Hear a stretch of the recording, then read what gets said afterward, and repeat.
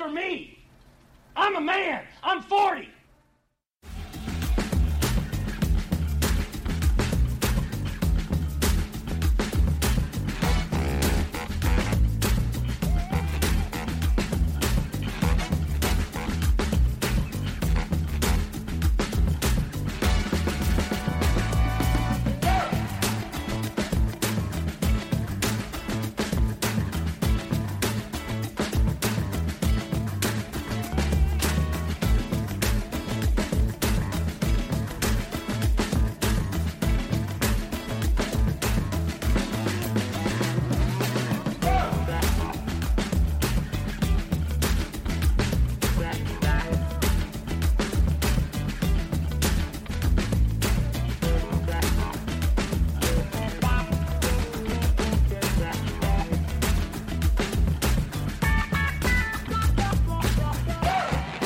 Hey everybody, welcome into a brand new episode of Moving the Goalposts. Liam, how are you doing?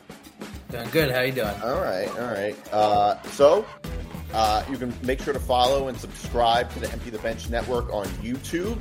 You can follow us across social media at the show at MTGPETB, and the Empty the Bench Network across social media at ETB Network on Facebook, Instagram, TikTok, and X, or formerly known as Twitter. All right, so and hold on a second. All right, we are presented by Wolf Spreads. Hold on a second. All right, now I'm good. Okay, so we are presented by Wolf Spreads. And make sure to like and subscribe. Oh, also, you can find us at etbpodcast.com, where you can find all of the Empty the Bench Network podcasts. All right. And make sure to like and subscribe. Our show comes out every Friday at 8 p.m. So there's a lot to get to. A lot of NFL stuff. A lot of people to make fun of. And a lot of angry fan bases. So there's a lot to talk about with this. We were right about both of these games. No, I'm sorry. I was right about both of these games. You were 1-1. So I think the biggest X factor in both of these games was coaching.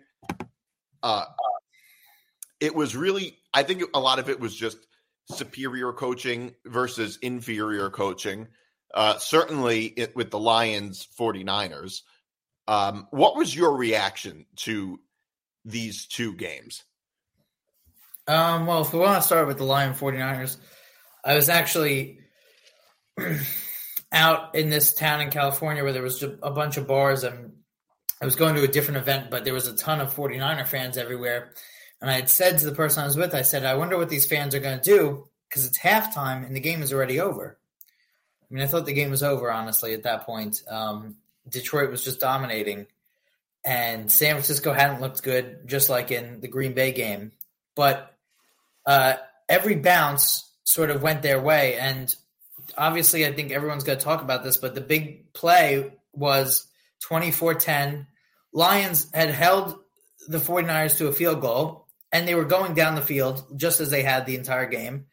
And it's 4th and 2, and instead of making it 17, which is a 3-score lead, they decide to go for 2. The Lions don't get it.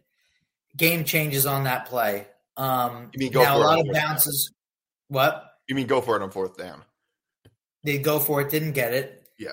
And the game changed on that play, and it's heartbreaking because if you're a Lion fan, because he drops the ball on that play, then the next play, or a couple plays later, the Lions have a clear interception right into the defender's hands that he drops. And not only does he drop it, but he drops it directly right into the hands of Brandon Ayuk, who goes for a touchdown. Then they fumble on the next play, and that fumble on the next play was when I knew that the 49ers were going to win, because the momentum was just completely taken away from the Lions. And then they had a field goal chance to tie the game where they decided not to go for it on fourth down again. That let the 49ers have a short field to go for 10. And then even down 10, they could have kicked the field goal again to make it 7 with the 2-minute warning and 3 timeouts. And they go for it. They do get it, but they scored 7 with no timeouts and less than a minute left. So I think the theme of the game was just Dan Campbell's been aggressive all year, and you can be too aggressive. Yeah. The weird defense that I've often seen was how that's just the type of coach that he is. First of all, if the type of coach that you are is making boneheaded decisions, that's not a good thing. Change the type of coach that you are. People have said, well, it's how they got there from being aggressive. Okay, yes, they did get there from partly, at least, for being aggressive in big situations. Obviously, that doesn't explain their 12-5 record because, like, in certain situations, the reason they were 12-5 is not just because they went for it on fourth down. That's ridiculous. But also, they didn't get to where they are because of reckless decisions. They got there from being aggressive in sort of, 50-50 situations. There's a difference between saying, in a situation where it's maybe on the cusp between go for it or kick a field goal or whatever, and you go for it in that situation, that is not the same thing as going for it in a situation when you absolutely should not go for it. Okay? Like it's this whole thing is not a binary choice. It's not better or worse in every situation to either go for it or kick a field goal or be more aggressive or less aggressive. That doesn't make any sense. Nobody would seriously make that argument. And I don't recall any time in the regular season where Dan Campbell was crossed the line from aggressive to completely reckless. I don't recall that ever happening throughout the regular season and it benefiting them at all. I don't recall that. The only time I do recall it is when the Lions played the Cowboys and they ended up going for 2 again and then losing. So I don't recall that ever happening. So like these were situations where, and it does, I mean, look, I'm not a Lions fan. I don't care what happens with the Lions, although I did feel for them because it feels like something that would happen with the Jets. I did feel for Lions fans because you are a professional head coach. It is what you do for a living. It is your job to know what to do. And everybody at home is watching the game and saying, don't do this. This is stupid. Like, no, as the head coach, you should be a bit more level-headed. And this is not a Madden game. Like, it is literally something that you would do in Madden playing with your friends to, like, go for it in those situations. Also, another thing where it's another underrated thing is that in the third quarter when Dan Campbell went for it, and by the way, not only did Dan Campbell go for it in situations when they absolutely shouldn't, it was also like, it wasn't like QB sneaks on 4th and inches or something like that. It was like drop back passes and very like low percentage plays. Like they were also like the worst play calls. And your quarterback is Jared Goff. Like you don't have Patrick Mahomes as your quarterback. You don't have Brady. Like it just felt ridiculous. And also, and like, I think momentum and the psychological impact of going up 3 scores might be a bit underrated. Late in the third quarter, it was pretty late in the third quarter, when you're up 24-10 and you kick a field goal to go up, and if you kick a field goal to go up 3 scores, that is a very underrated psychological effect on the other team when they know that they're down 3 scores. He had them on the ropes and blew it. Like, I don't know how a Lions fan should react to something like that, because he did it 3 times, okay? If Dan Campbell had an ounce of common sense and didn't coach like a complete meathead, that absolutely, like, the Lions win that game. And that's just not even arguable. It would have happened. Yeah. Well, I don't know if it's not even arguable that they would have won the game because it's just. I mean, mathematically, at least. Fallacy. No, yeah, but the fallacy of a predetermined outcome. The 49ers would have played different and whatever. But also, this is why analytics is stupid, because analytics tells you to go for it on 4th down and less than 5 always, but it doesn't take into account, like, this would have been a 3-score game. I could understand if they were up 13 and a field goal still would only keep it at a 2-score game. Then I could understand more. But this is a 3-score game. And the other thing is, even if the guy misses the field goal, a field goal miss is not as big a momentum swing as a fourth down stop. A fourth down stop is a huge lift to the defense, and a defense that was having a horrible game. I mean, the Lions were going down the field with ease. Yeah. Earlier, it's horrible. It's horrible if you're a Lions fan. I don't like I really hate like when fans are like, well, you know, I think it's kind of like a coping mechanism, but they're like, well, we'll be back or whatever. It's really hard to get back. It's really hard to get back. You have to take your opportunity when you take them, when you have them. And the Lions didn't. It's heartbreaking if you're a Lion fan. I enjoyed it because I would rather see the 49ers Chiefs than Chiefs Lions. But it was devastating for Lions fans, and you could just tell that momentum swing off of that IU touchdown, and then the Lions fumble right away. Like you could just tell it wasn't going to go well. Yeah, and this is not against some it was this whole thing of like him being married to this philosophy of like being aggressive and taking risks. And, you know, just like anything in life, some risks you should take, some pretty obviously are not worth it. It's just like it's over analytics. Like it's over looking at analytics. Well, do you think his was an analytics thing or just his own personal philosophy? Both. Because is Dan Campbell a big analytics guy? Yeah. He is? Okay. I mean, but analytics is stupid because it's not stupid, but it assumes the game is played on paper. Right. That's the problem. It's like when you only look at things on paper without taking it, that's the problem with robots and things like that. There's no level of like nuance that only a human brain can actually use. Yeah. Like a robot can't, like robots don't take into account so many other different factors. Right. Like 4th and 5s are not all the same, for instance. Right. 2-point conversions are not all the same.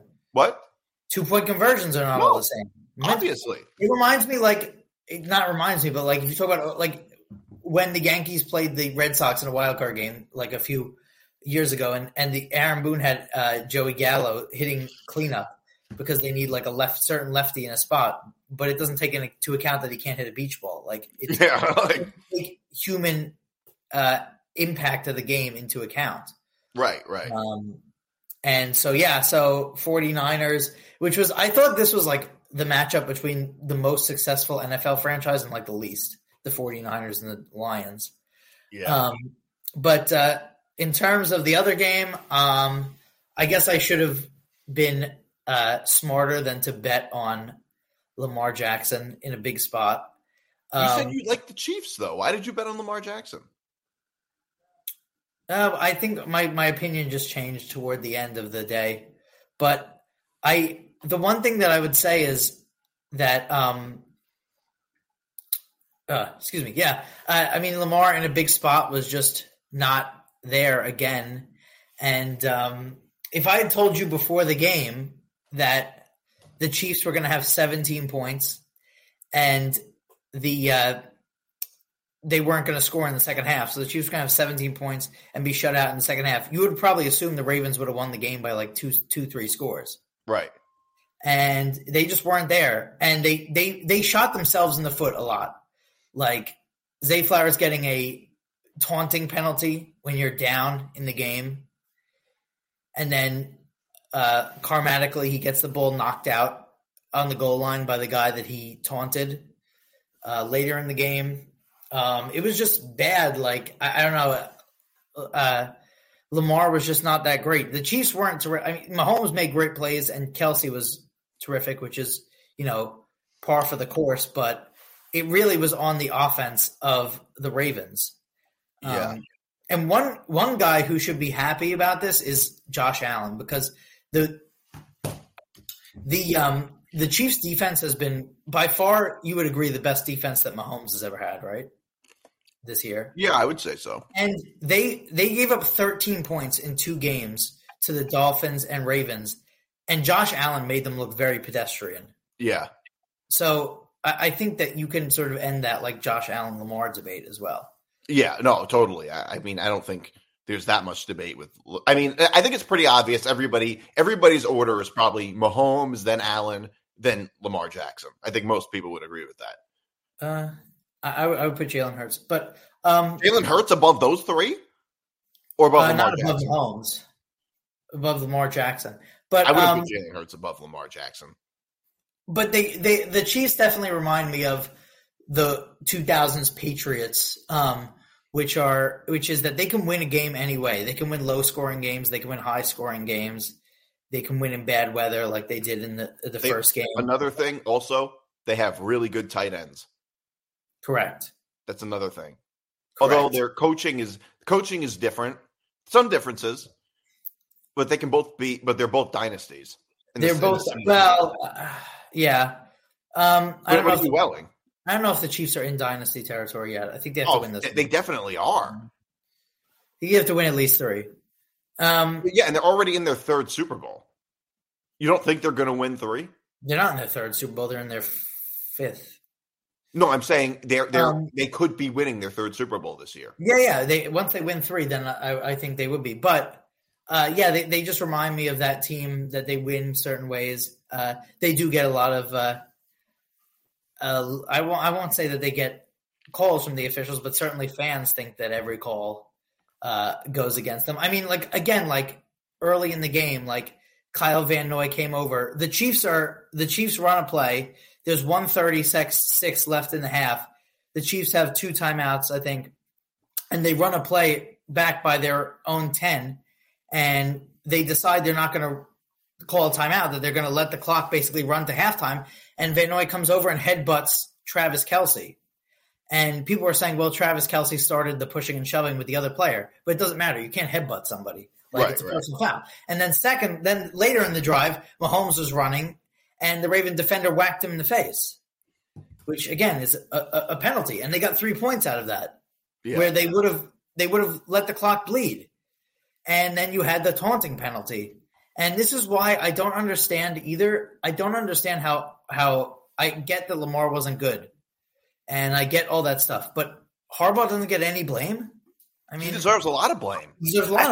I think that part of the reason Harbaugh's not getting a lot of blame is because he won them a Super Bowl, and if you win a Super Bowl at some point, if you're a quarterback or if you're a head coach, you are not blamed as much as you would be if you had never won a Super Bowl. But also because he was very much overshadowed by Dan Campbell. Like maybe there was, which was the game afterwards. Like people weren't focusing as much on the Ravens and John Harbaugh when he made those with his bad coaching, because Dan Campbell's was so much more transparently boneheaded. Whereas with Harbaugh, it wasn't like Dan Campbell directly made bad play calls. Whereas Harbaugh, it was a little bit more, I don't know how to say it, like his coaching was bad, but it wasn't so obviously boneheaded to your average fan.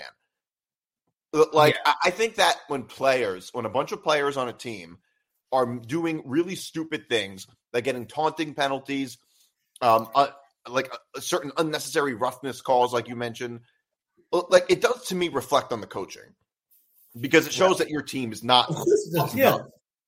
Like you don't see that with Belichick teams very much, but you do see that with Robert Saleh teams or Rex Ryan teams, like coaches that don't have good control of their players. But also another thing I want to talk about is, so their 2 main running backs that they use are Justice Hill and I've said and Gus Edwards, and I've said many times it is usually a bad sign if your quarterback leads the team in rushing, because it shows that you don't rely on running backs at all, and your quarterback is probably under constant duress. So to me, I think that when your quarterback leads the team in rushing, it is not a good sign.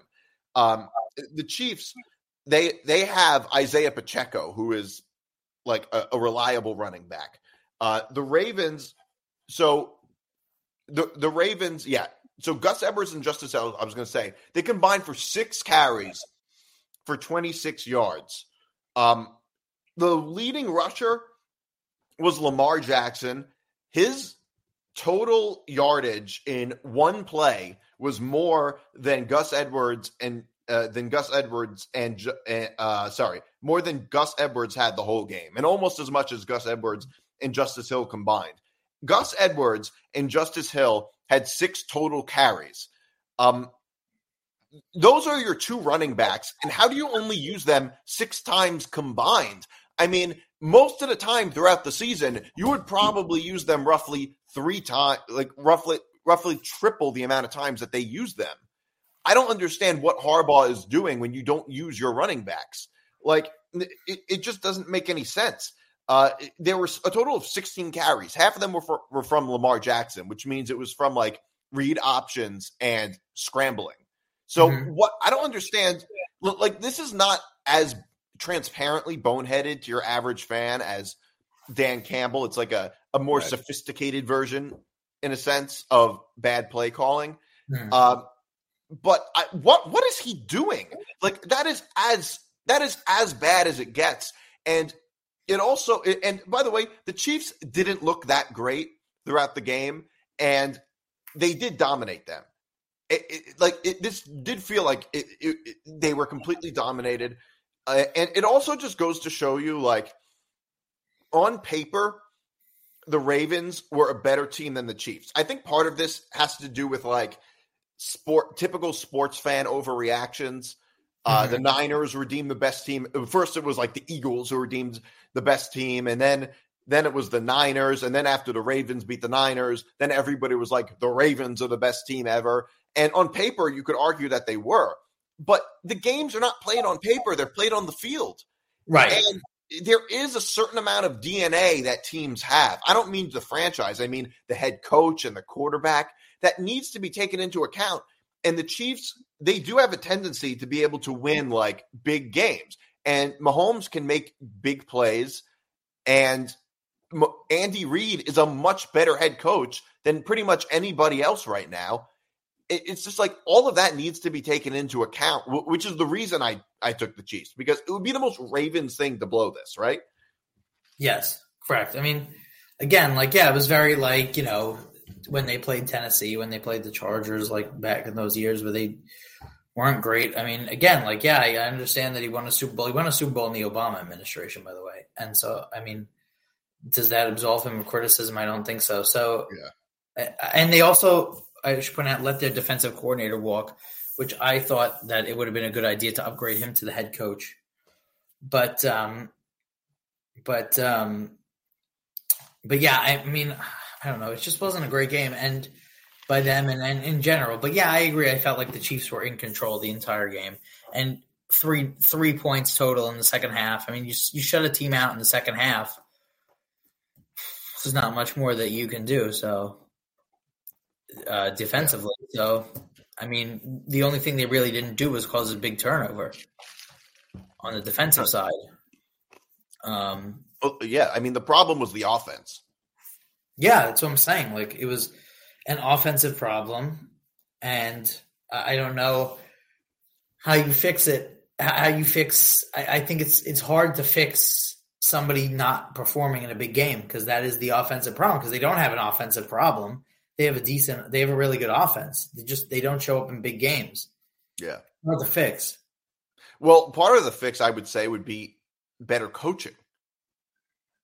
That's another thing. I mean, Lamar Jackson was not that bad. He was okay, I guess. Like, it's not like he threw for 32 yards or something like that. He could have been a lot worse, I suppose. I mean, the Ravens have one of the best defenses in the NFL. But like I said before, it's like it just seemed like they abandoned everything else they did throughout the season on offense. Like, it just didn't. It was a bit mind-boggling to me. And like, I did think that the Ravens would, I did think the Chiefs would cover. I didn't think that it would be a total domination like this. I don't know. Yeah. Yeah, I agree. Well, again, it was only 7 points, but I don't but like. The score doesn't tell the whole story. Yeah, I guess, but the Chiefs also didn't score in the second half. So I mean, that's not a total domination, but right, yeah, true. I mean, So yeah, I mean, it is what it is, and we're going to 49ers Chiefs again, and I don't understand how we're recording this Thursday.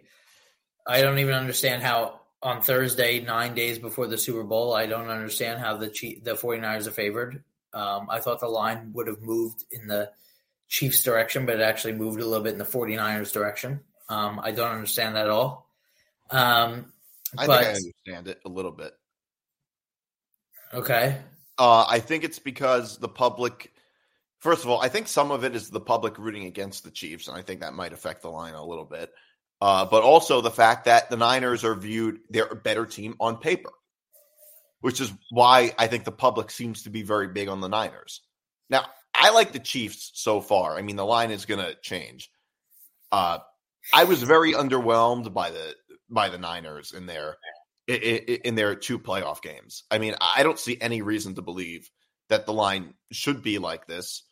But I think because they have a whole bunch of really good position players and things like that, I think that's the reason they're favored. I don't really see it, though.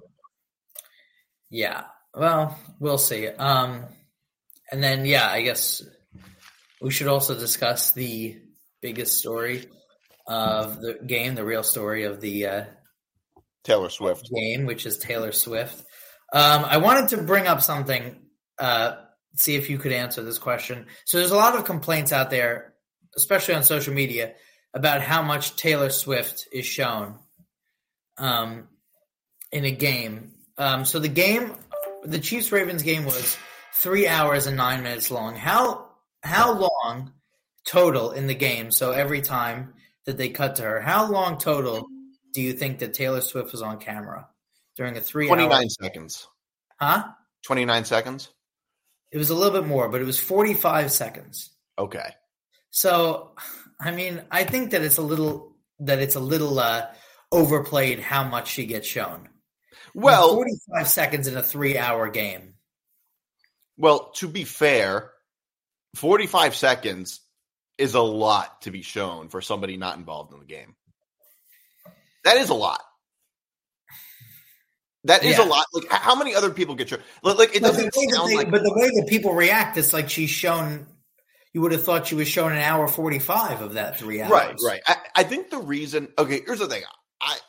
I think the reason people don't like this is not so much the amount of times that the amount of times that she's on, the number of times that she's on the screen. It's the fact that she often becomes the whole story. And that's not her fault at all. I mean, she's just going to the game. She's existing. Like she's, I think it also has to do with how the NFL overly promoted her a lot, probably to get more Swifties, most of whom don't watch football, to watch football, to watch games just because Taylor Swift is at the game, which goes to show you how good her music is. If she's getting people to watch games just because she's there, who otherwise would have no interest. I mean, I can't think how many other artists could do that. Not many. But also, like, I think it's the whole storyline thing, and but the flip side is like, I agree. I do think the NFL is kissing ass to Taylor Swift. I think that's a perfect way to put it, Nick. Perfect way to put it. And yeah, she does bring them a lot of money, and she does bring them a whole new audience. And to me, it's like people say, "Who cares?" No, people do care. If nobody cared, they wouldn't show her. There's a reason that they don't show. Also, like, there's a reason if I were to go to a game, they wouldn't show me because nobody cares. Like, right. Like that's literally people care. Like it matters more that she's at the game than if the president was at the game. Like it, like that's just a fact. Well, she brings in more viewers, and also not number of viewers doesn't always matter as much as viewers 18 to 49 matter. Because people want viewers 18 to 49, and she brings in a lot younger crowd as well. And you can make lifelong NFL fans. One other thing, my question to you is: do you think that she'll be at the Super Bowl? Yes. Okay. Why wouldn't she be? Because she has a show in Tokyo the day before, the morning of. I think she's going to fly to the Super Bowl from Tokyo. I would say she probably won't be there at the start, though. But she's definitely going to be there at some point. Yeah, at some point. Yeah, she confirmed. I'm pretty sure she said she would be there. I don't know how long of a flight that is. 20 something, but it's 17 hours ahead. It's 20. No, not to Vegas though. But it's 17 hours ahead of Vegas. Time zone 17 hours ahead. So they're 17 hours ahead of Vegas. Well, and when is the show? It's the 11th. No. I mean, like, at what time? I assume it's like 8. I don't know that though. 8 in the morning. Yeah, so she'll be able to get there because they're ahead of Vegas. Yeah, 17 hours. If they're 17 hours ahead of Vegas, she could do the show, then get back and it's at 8 in the morning. So it's basically the night before in Vegas time, right? Right. Yeah, no, she'll be there, and it's going to be a pretty big deal. I saw Colin Cowherd talking about it, and he was like, and he was making it sound like it was just a bunch of loser incels that cared about it, who didn't like the whole Taylor Swift thing. But you know what? That's not fair either, because it is true that like the NFL totally kissed Taylor Swift's ass the whole time, and because she's bringing in a bunch of new viewers, it's an understandable idea from a business standpoint. I get on some level, but I can understand why some people don't like it when like she really doesn't have anything to do with the games and she's that big of a story, that big a part of the story. I mean, like, I think a lot of people have that attitude about celebrities where it's like, we don't care about every little thing that they do. Like, I think that's a pretty common viewpoint in our society where it's like people don't like the amount of, Tokyo concert is at 6 p.m. Japan Standard Time. I also don't want to be a hypocrite because we're literally talking about it right now. But like, I think that's a pretty common viewpoint, which is we care too much about celebrities. I think that is not an uncommon viewpoint where it's like, and I think people would likely have a similar reaction to anybody else just because they're dating one of the star players. I don't think that is particularly uncommon. I don't know. I think also the squeaky wheel is also the loudest. I don't know. I think that the majority of people are actually not upset about it. I just think nobody's literally upset about it. Like nobody's losing sleep. But I think that the people that are like that don't like it are also just the loudest, like amplified the loudest. But just like in anything else. But yeah, I mean, it is a good idea. I mean, it is. When I did a party boat, I work on party boats, and I did an event that was a Taylor Swift event. It was the day before the Jets game, so they probably had been dating for 2 weeks or whatever it was. And all these people had Travis Kelce jerseys and Chiefs shirts, and I was like, "Did you know who he was before they dated?" And they all said no. So yeah, it is a good idea. I mean, I don't think also that the NFL is hiding or being secretive about them doing it either, though. Yeah. I think the biggest problem, for instance, was when the NFL tweeted after the Chiefs beat the Jets in a game that the Jets probably should have won. Like the Chiefs are now 2-0 with Taylor Swift at the game. Yes. I mean, for the league to be putting out a post that openly cheers on a team just because a celebrity is at the game for them is nuts. I don't know if that openly cheers it on, but yeah. What? I don't know if that tweet openly cheered it on, but yeah. But they did. Come on. You would never see something like that with it.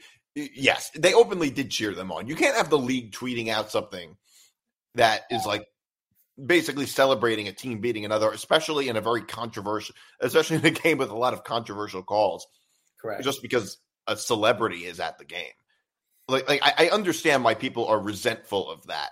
But ultimately, I think the reason is that she's a huge part of the story, and people are like, well, who cares about that? I think that's really the biggest reason for the animosity. But it seems like there was always a lot of animosity towards Taylor Swift.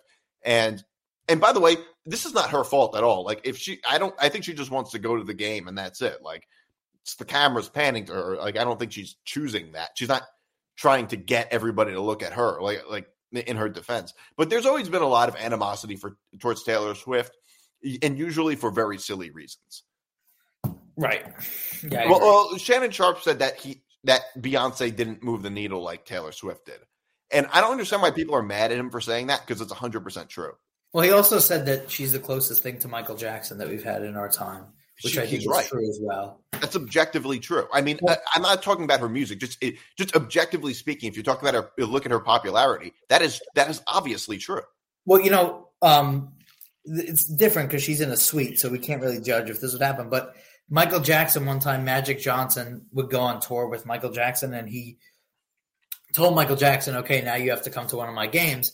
And Michael Jackson went to a Laker game in the 80s, and he had to be escorted out of the arena 3 minutes in because the whole arena just basically like converged to the area where he was because he was that famous. I mean, there was like videos of him, the famous video where he comes out to the hotel balcony. There's just thousands of people outside the hotel balcony. I agree. This is the same. This is very similar. Yeah. Just in our age, in our time. Yeah. And it's different now, like, because she's sitting in a suite or whatever, but she couldn't sit in the stands. No, she'd be mobbed. So I agree that it's the biggest thing. I mean, this is the highest. She had the highest grossing tour in the history of the world. So I mean, she's obviously quite popular. Yeah, like I can't stand when people pretend to be arbiters of what art is. It's like I can't stand when people say, "Well, her music is bad." I mean, I'm personally not a Taylor Swift fan. I think her music is fine, but I don't know. I'm not like a fan of hers at all. But so it's not my personal opinion. But I can't stand when people say like, "Well, her music or somebody's music is bad." It's like your music can't be bad if a bunch of people love it. Like that's the only way you can actually judge music. Like art is the term. Like whether or not art is good is entirely dependent on whether or not people like it. Like if nobody likes whatever art it is that you're doing, music, comedy, whatever, then it's not good. Like it is an art, not a science. That's the whole point. Like right. I don't understand why like this insistence that this can't be good because like it's good if people like it. That's the point. Like if people don't like it, then it's not good. And if she's as popular as she is, then obviously her music is good. And it would be like kind of like how winning is the point in sports. Like if a team is 17-0 wins the Super Bowl, you're never going to say like, "Oh, that team's not good." Like they win. Right. How could they not be good? Yeah. So so there's a prop bet of plus 1,000 for whether Travis Kelce proposes to Taylor Swift after the game if they win. No, don't take that bet. You would be stupid to take that bet. The weird thing about that bet is there's got to be somebody with inside information. Like, how do you bet on something like that? It's a weird thing because somebody somewhere would have some type of inside information. Like, if Travis Kelce is your friend, you would know the answer to that question most likely. Probably, yeah, probably. Like, if I knew Travis Kelce personally, I would just. And I knew the answer, I would just put $1 million on one or the other. Like I don't know. It's like the whole national betting on the national anthem thing. Yeah, exactly. Like I don't think they allow it anymore. But like, if you know the person who sings the national anthem, and whoever sings the national anthem is probably not going to be that famous usually. Yeah, but like you could always couldn't you say, "Look, I got some money on the over. Make sure to extend that last note or something. Right. Make sure to go." Extend brave, right. Exactly. Like, and then so I can win the bet. Like, it's got to be a pretty easy thing to do most of the time. Yeah. Like, so yeah, in other words, I'm kind of in the middle on this whole Taylor Swift thing. Like I don't know. It's just, it's just a societal thing essentially. But you know what? I will. And one more thing, by the way. NBA games, I know the Knicks do this. They pay to get celebrities. They give away free tickets to celebrities to sit courtside. And they just pan to those celebrities. And none of them are as big as Taylor Swift. Correct. Yeah. They would show like really, I mean, people as like they would show, I think they showed like Peter Rosenberg from the Michael Kay show. Mm-hmm. How many people know who that is? Right. Compared to Taylor Swift. I mean, people know who he is, but I mean, like, he's not Taylor Swift famous, and they're showing him at the game. Like, they're very, like, they're, like, the level of celebrity for, like, Nick games is like much lower. I'm sure other teams do it too. Right. Yeah, like Emily Ratajkowski and how many people recognize Emily Ratajkowski in public? Oh, a lot probably. If she's not wearing makeup? Yeah, a lot probably. What compared to Taylor Swift? No, but nobody is as famous as Taylor Swift. Right. So, but I don't think anybody, honestly, if Emily Ratajkowski walks in the city, she's not getting mobbed. Yeah, I don't know. She's not getting mobbed. Not like, but nobody is on the level of Taylor Swift. No, I'm not comparing her to Taylor Swift. I think she walks in the city, and people leave her alone. Yeah, probably. Like she's not that big of a celebrity. All right, so I do want to get a little bit into this Jets drama thing. It's a very Jets story. So apparently, there's a rat in the Jets clubhouse. Who leaked stories to the media about Zach Wilson, and Robert Saleh is losing it. He said, whoever did this, he threatened to like take everybody's phone and said, whoever did this, come forward right now. You won't be in trouble, which, by the way, whenever somebody says you won't be in trouble, that means you will be in trouble. Otherwise, why would they care? Like, it's just like, it'd be like the police saying, if you confess to this crime, you won't be in trouble. That it's like on that level of absurdity. I guess that, like, I think Robert Saleh totally overreacted to this. Although it is weird to me why you would leak that. Like, to me, I do think it says a lot about the camaraderie of the team if coaches are anonymously leaking information to the media that doesn't really like benefit them in any real way. Yeah, it says it in a bad way. Yeah, it's not good. Not good. It's a lot of stuff going on. I mean, they just it felt like in during the season, it felt like they were a team that could collapse from inside. Obviously, they weren't good. Obviously, they weren't good on the field, but they just felt like a team that could collapse from the inside. And it's continuing to go on. I wanted to also point out to you that for the last 12 or 14 years, something like that, however long they've been on Twitter, the Jets have always tweeted happy birthday to the coach, whoever the coach is, and they didn't tweet it this year for Robert Saleh. Interesting. Recently. I don't know. I always thought that Saleh should have been fired. I think that obviously that it's going down from the inside. Now, the problem is now if you have a season where it goes down from the inside during the season, then you're wasting another year of Rodgers. So none of it's good.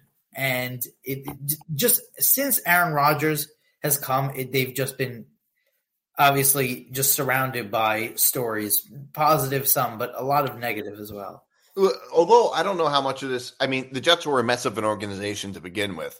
Correct. And also, apparently, like, he's been called the de facto GM in a sense, which de facto everything. De facto everything, yeah, but like the de facto GM. I mean, every team LeBron is on, LeBron is the de facto GM.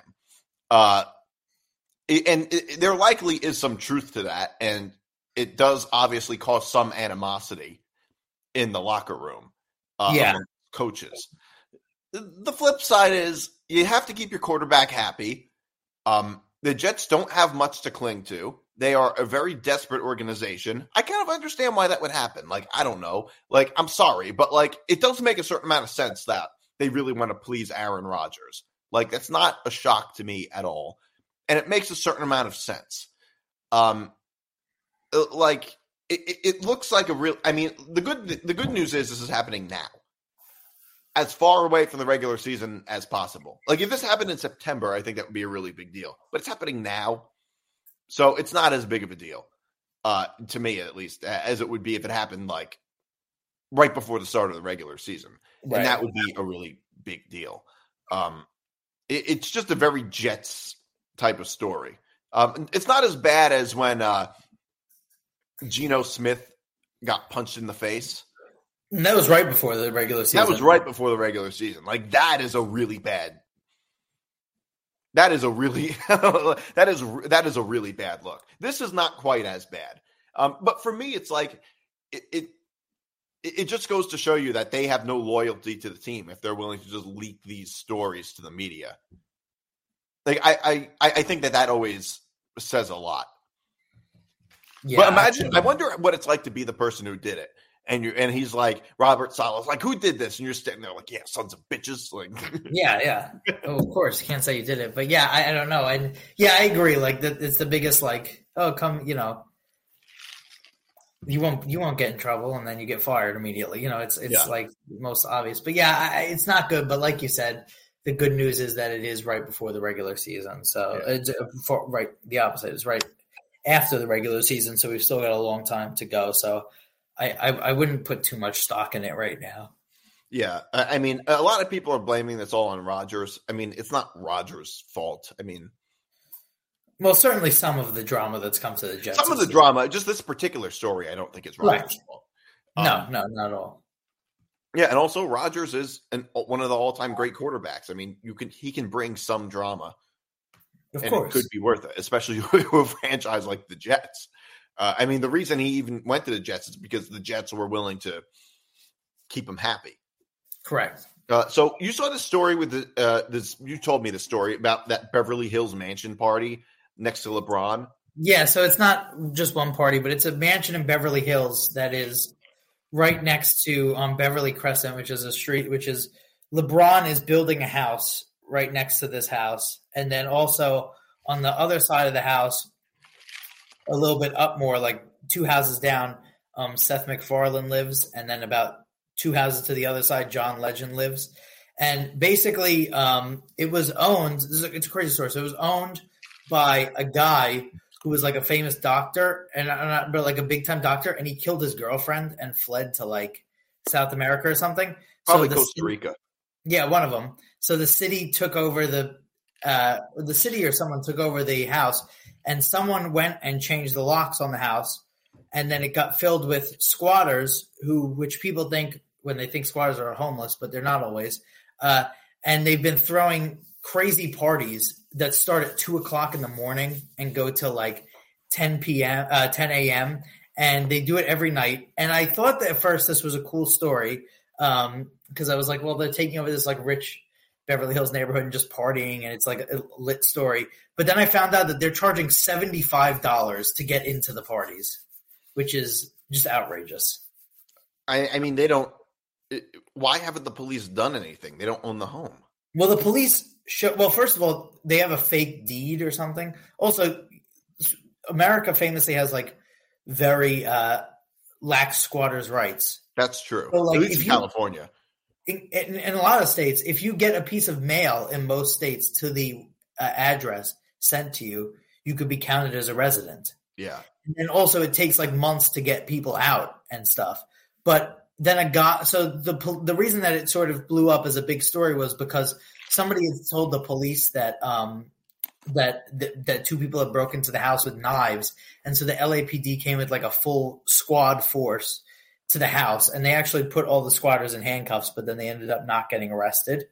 So then when the police came, they converged, and there were still like news cameras outside, and this guy came with like a big pit bull who called himself Mr. Gucci, and he was like, "Oh, I'm running the house, I'm running the parties." It's like an insane story, but it's Mr. Gucci. It looks like it's a crazy house. It's right next to, and so literally LeBron is building his new house right next to it, and they've had to get like the security team, and the security team says that there's he must be there's loud. Is Russell Westbrook building the house? Well, he supplies the bricks, but and it says there's like loud cars. The party's starting at 2 a.m. is wild. But also, it's like I don't know what this neighborhood is like. I can't imagine that the people living there are okay with parties starting at 2 a.m. No, they call the police every day. Yeah, they call the police every time. They should. I mean, I think the police should put it. I mean, it's kind of a funny story, but that's outrageous that they allow that. Well, they were starting at 2 a.m. and then like they did it one where it was like $75 to get in, and they said it was a fundraiser for the people who were killed in the music festival on October 7th. Like it's like just a crazy scam, like obviously. Yeah, it's a scam, obviously. And then it's like when people in the city say they're raising money for the homeless. Right. So then, like, this is bullshit. And they were doing like people were posting like they were telling people like don't call the Uber right to the house, like call it to the bottom of the hill and then walk up and stuff. But 2 a.m. parties also like I feel like sometimes I'll go out to like because the bars in New York close at 4 a.m. and sometimes we go out to like 4 a.m. and then you'll get back and like the sun will be coming up, especially in the summer. And I feel like such like a piece of shit. I can't imagine like partying till 10 a.m. Yeah. Like you leave a party and like it's broad daylight. I will have to say, I don't know exactly what these parties are like, but I can imagine that they're a lot of fun. Well, they said that there was like crushed red Solo cups all over the street, and then condoms wrappers all over the street. They had sounds like Project X kind of. Yeah, there was like whippets all over the neighborhood. Like it's just insane. Like it definitely is fun, and that's why I thought like at first I was like, this is so cool. Like these people are just partying and like it's Beverly fun, Hills. But also very self-destructive. Yeah, I mean, I don't know what somebody who's like a squatter at a mansion is really gonna. But I think a lot, like you said, a lot of those squatters are probably just like regular. A lot of them are not homeless because they see this really big house and they're like, we could just throw parties here, and they're not going to stop us. And I heard also from KTLA, which is the news network in LA, that they were also renting it out as like an Airbnb to some people, like the Beverly Hills Lodge, and they were making like $30,000 a month. That's crazy. Now, my question about that is when, like, eventually the court will say that they have to leave, whatever, it just takes a while. But when they have to leave, will they have to give the money? Like, will the money they get be seized, I wonder? They're making $30,000 a month. That's a lot of fun. Well, don't you think – that's a good question. Because the people who paid it willingly, they're not entitled to any sort of return because they still use the service. But like if someone's arrested, like a drug dealer or something, and they bought a Ferrari with that money, normally the Ferrari will get seized, stuff like that by the government. Yeah, or the money would get seized. Right. That's a good question. I don't know how that would work. That's a good question. I can imagine they would likely seize the money. I think they likely would, though I don't know that for a fact. It does seem really fun, and it's better. I mean, I'd actually would you rather pay to get into a party or go to a party that's BYOB? $75 worth of alcohol. Yeah, $75. Yeah, that's a lot of money. But I guess it would also depend on what kind of drinks they have. Right. If they only have beer, like I don't know. Beer, but like I don't think you could walk. Yeah, like I don't think you could walk into like a party that's $75 in Beverly Hills with like New Amsterdam vodka. By the way, from my experience, I've been to a lot of both. Right. A lot of both. Like you have to pay $5 to get in, and you have to bring your own drinks. So yeah, that's outrageous. Yeah, I mean, sometimes you have to. When I was in college, like it was probably the same way. You'd have to do that, pay BYOB, and have a ratio. Yeah, that's even harder. I wonder what it was like. I mean, this is $75. They'd have a lot of nerve telling you to bring your own drinks. No, you were just buying tickets. But there was, they would post a lot of pictures. There was a lot of women going into the party. So, it's at a mansion. Yeah. Like, it doesn't surprise me. It did look, you mentioned Project X, though. It did look like there was an overhead of the house and there's a big pool, and the pool was just trashed and stuff. It did look very like Project X style. It looked a lot like Project X. Well, how long do these parties last before the cops break them up? I don't know if they do, because well, also you just because you have a noise ordinance doesn't mean that you break it up. Like the cops come and probably tell you to lower the music, right? Or whatever. They can tell you. But they were talking to a resident who said that they go till like 9, 10 in the morning, which is crazy. Yeah, I mean, I can't imagine being a resident who has to sleep. Yeah, and hearing that at like 2 in the like that, especially when you pay that much money to live in such a nice neighborhood, I would lose my mind. Millions, like you can't be having that. Like it's just crazy. It's a very LA sounding story. It really is, and the getting the Uber to like a bottom of a hill because you can't release the address and stuff, and like they said, people were pulling up in like really loud cars, like Hellcats and stuff. Like it's like loud cars are one of the most obnoxious things in the world.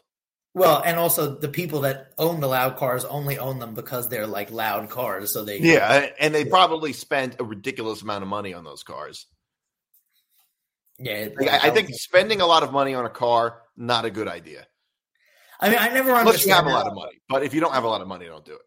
I never understand that. Like, same with motorcycles. Like, people, like the unnecessary revving of the engine is just like, look at me. Something that scares me a little bit. I'm like, what the fuck is going on? It sounds like somebody's going to get murdered. It sounds it sounds like gunshots sometimes. Literally sounds like gunshots. Yeah, sometimes it can. So speaking of LeBron, so there is this new rule in the NBA that people are mad about the 65-day. You have to play 20 minutes for at least 65 games in order to be eligible for average 20 minutes. Sorry, average 20 minutes and at least 65 games to be eligible for MVP awards or all sorts of awards. I think this whole thing is dumb. I don't see why it should be a thing. All it does is incentivize players that are hurt to play through their injuries when it's unnecessary. And also, why do we need to have qualifiers like that? Like, if you're not like, why do you need to have a qualifier? Well, the qualifier was the reason for that was to try and stop load management of stars and stuff like that. It's coming into play now because Joel Embiid is torn his meniscus in his knee, and he's going to probably be the MVP, or he was, and now he's not going to be. But yeah, I don't know. I kind of understand. First of all, I don't like the players can't complain about it because the Players Association allowed it in the agreement. But I like it because I don't understand like how people could complain about load management and stuff and then complain about this as well. This is put in to kind of end that. But how much of an effect would this really have on load management? Very few players are actually think they're going to win MVP. And also, even if it does, like I think whoever is MVP should win MVP. I don't think there should necessarily be a qualifier for it. I mean, I think you could certainly make the argument that a player who plays 30 games could very hypothetically at least be the MVP. Because like I think that if a team like falls apart without you, you are the most valuable player. Like I don't think that's in any way unreasonable. Like I don't think you should have to play X number of games to be MVP. I don't support that at all. I mean, if you're not MVP, you're not MVP. You just don't like they don't get the votes. I don't think this has that much to do with load management. I mean, I understand that's what was put in. That's the rationale, but I don't think it would affect load management that much because very few players are actually going to win MVP, like have a shot at winning MVP. Like, and I don't think it would really affect load management all that much. I mean, I think the problem with load management is that like there's a lot of problems with load management, but I understand it to a degree. Like, yeah, like, I understand it. I think part of the problem is that the season is just too long. Yeah, and especially now with the in-season tournament and everything. But yeah, I don't like have. I mean, I don't know. I can understand both sides. I do think that Embiid is the MVP. I've always thought he was better than Jokic. But yeah, I mean, again, like this, it doesn't take. Maybe it should, take into account injury or something like that. Well, if you're injured, right. But yeah, I don't love it. And then in terms of, but it's good. With the torn meniscus now, that's going to, I think Philly's going to go down. And then you had him injuring his knee on Monday, and then or on Tuesday, and you had Julius Randle dislocating his shoulder on Saturday, which now it looks like is worse than we initially thought. Yeah. Not going to be good for the Knicks, potentially. Which the Knicks are, as of this taping, looks like they're going to lose here on Thursday, but they're one game out of the 2 seed. Yeah. With a team that's bad defensively ahead of them, and then a team that's injured below them. But now you're going to have to worry about Cleveland and Indiana if Julius Randle's out for that long. Yeah. Yeah, so I guess we'll see where it all goes. All right, so I do want to talk a little bit about this. Oh, by the way, DraftKings. So DraftKings stock is through the roof. Yep. And LeBron is partnered with DraftKings. I don't take any issue with this. It's weird that they allow it, though, because most sports leagues are extremely strict about are very strict about gambling and any sort of association with gambling. God forbid you even walk in a casino in most cases, like they don't allow that. Or if you work with I am really surprised the NBA is allowing LeBron to work with DraftKings. Yeah, well, I am a DraftKings stockholder, so I'm happy about this. It's up 50% in the last 3 months. But yeah, I mean, it's just the way the world is going. I mean, I don't really know how you could say, well, a guy shouldn't be associated with, gambling, even though he's not gambling on the NBA. And then also say like, oh, DraftKings is the official gambling partner of the NFL, and it just shows how far, we've come in a really short time. I mean, less than 10 years ago, you couldn't even mention the word gambling on television, in the sports sense. Yeah. Well, because it was illegal everywhere. Right. And now you have just the leagues partnering with it. I don't really care about baseball. I don't give a shit. But like Pete Rose not being allowed in the Hall of Fame because he gambled on games and gambled on his team to win. And then meanwhile, they're showing DraftKings ads in the middle of MLB games. Or actually, Mickey Mantle and Willie Mays actually were banned from the Hall of Fame for 10 years, or it took them 10 years longer to get into the Hall of Fame because they were greeters at an Atlantic City casino in the 60s. Which, by the way, goes to show you how crazy it is that professional athletes would work jobs like that. Yeah. Yeah. Like we were saying, like we were saying about that Black Sox scandal that was a few years prior to Mantle and whatever, but they threw the World Series like $15,000 or something, $15,000. Players now get fined $15,000. I think like Max Scherzer gets a pitch, But yeah, it's going to be the sort of the way of the world. They don't understand. Like I was just in California for a few weeks and they don't have it there. I don't understand how states still don't have legalized gambling. It's wild. Well, I think most states are going to legalize gambling. It just takes a long time. Yeah. Is anybody are any states adamantly against it? Yeah. California, Texas, and Florida probably won't legalize it anytime soon. Really? But are there governors against legalizing it? Well, in California, it has to do with the Native American tribes. They voted against it in California because Native American tribes outspent companies like DraftKings for ad space and said, oh, it would kill the Native American casinos and stuff like that. And then Texas and Florida, I think, are just not – I think they're kind of against it. But it was actually Chris Christie who championed the court case that legalized gambling. It happened in New Jersey first. Yeah. So when you're sitting in traffic on the bridge, you can right. Yeah.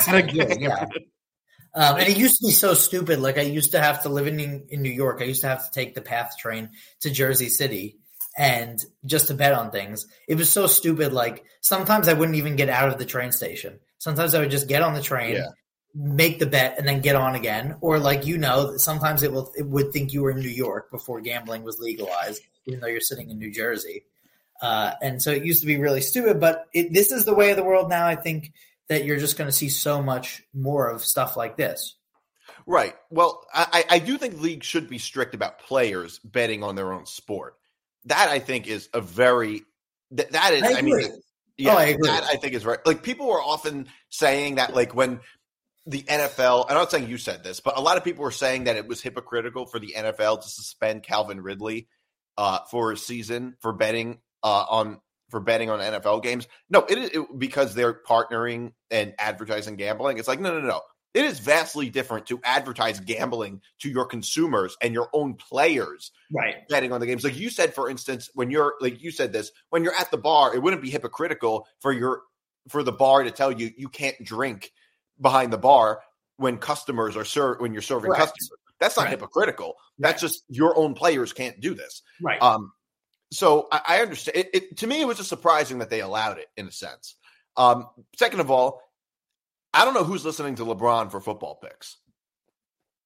like I'm not going to pick a game just because LeBron gives it to me. I tend to not be a big guy who bets games based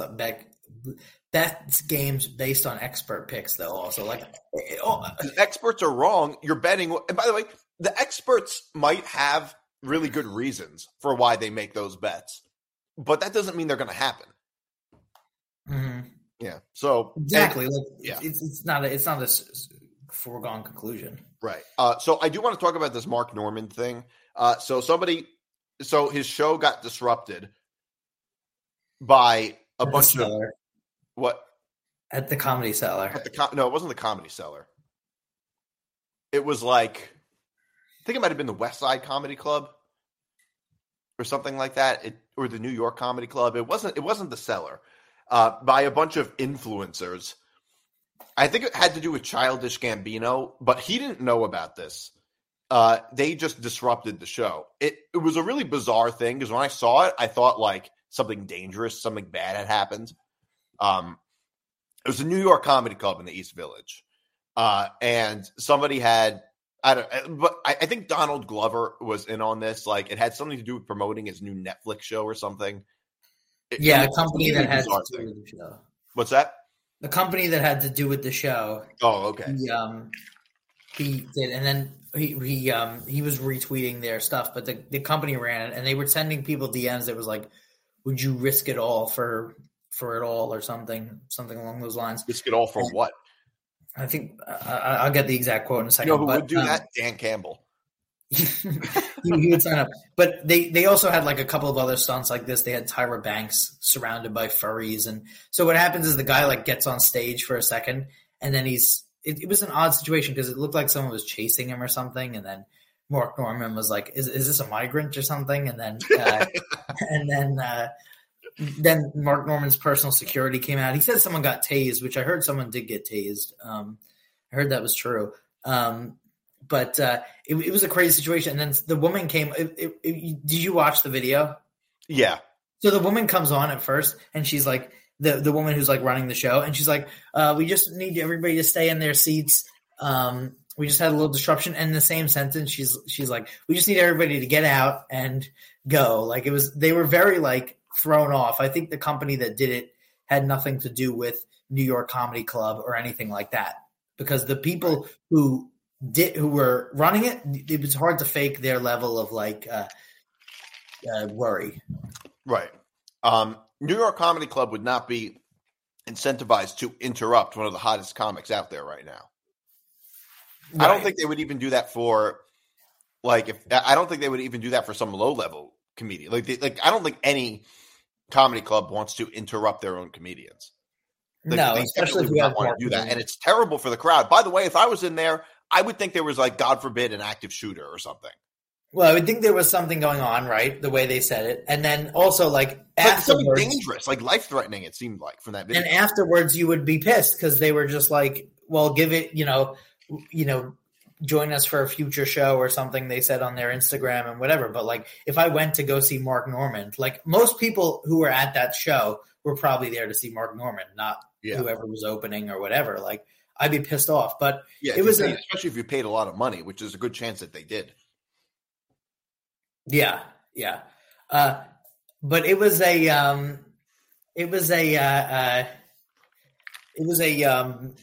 crazy thing. I've seen Mark Norman. He's very funny in person, and so it was a shame they didn't finish his show. But it also showed how good of a comedian he is because he didn't know what was going on, and it did look like a kind of scary situation. And he was still like rattling jokes off the cuff, like asking the guy if he was like a migrant or whatever. Like, it was very funny.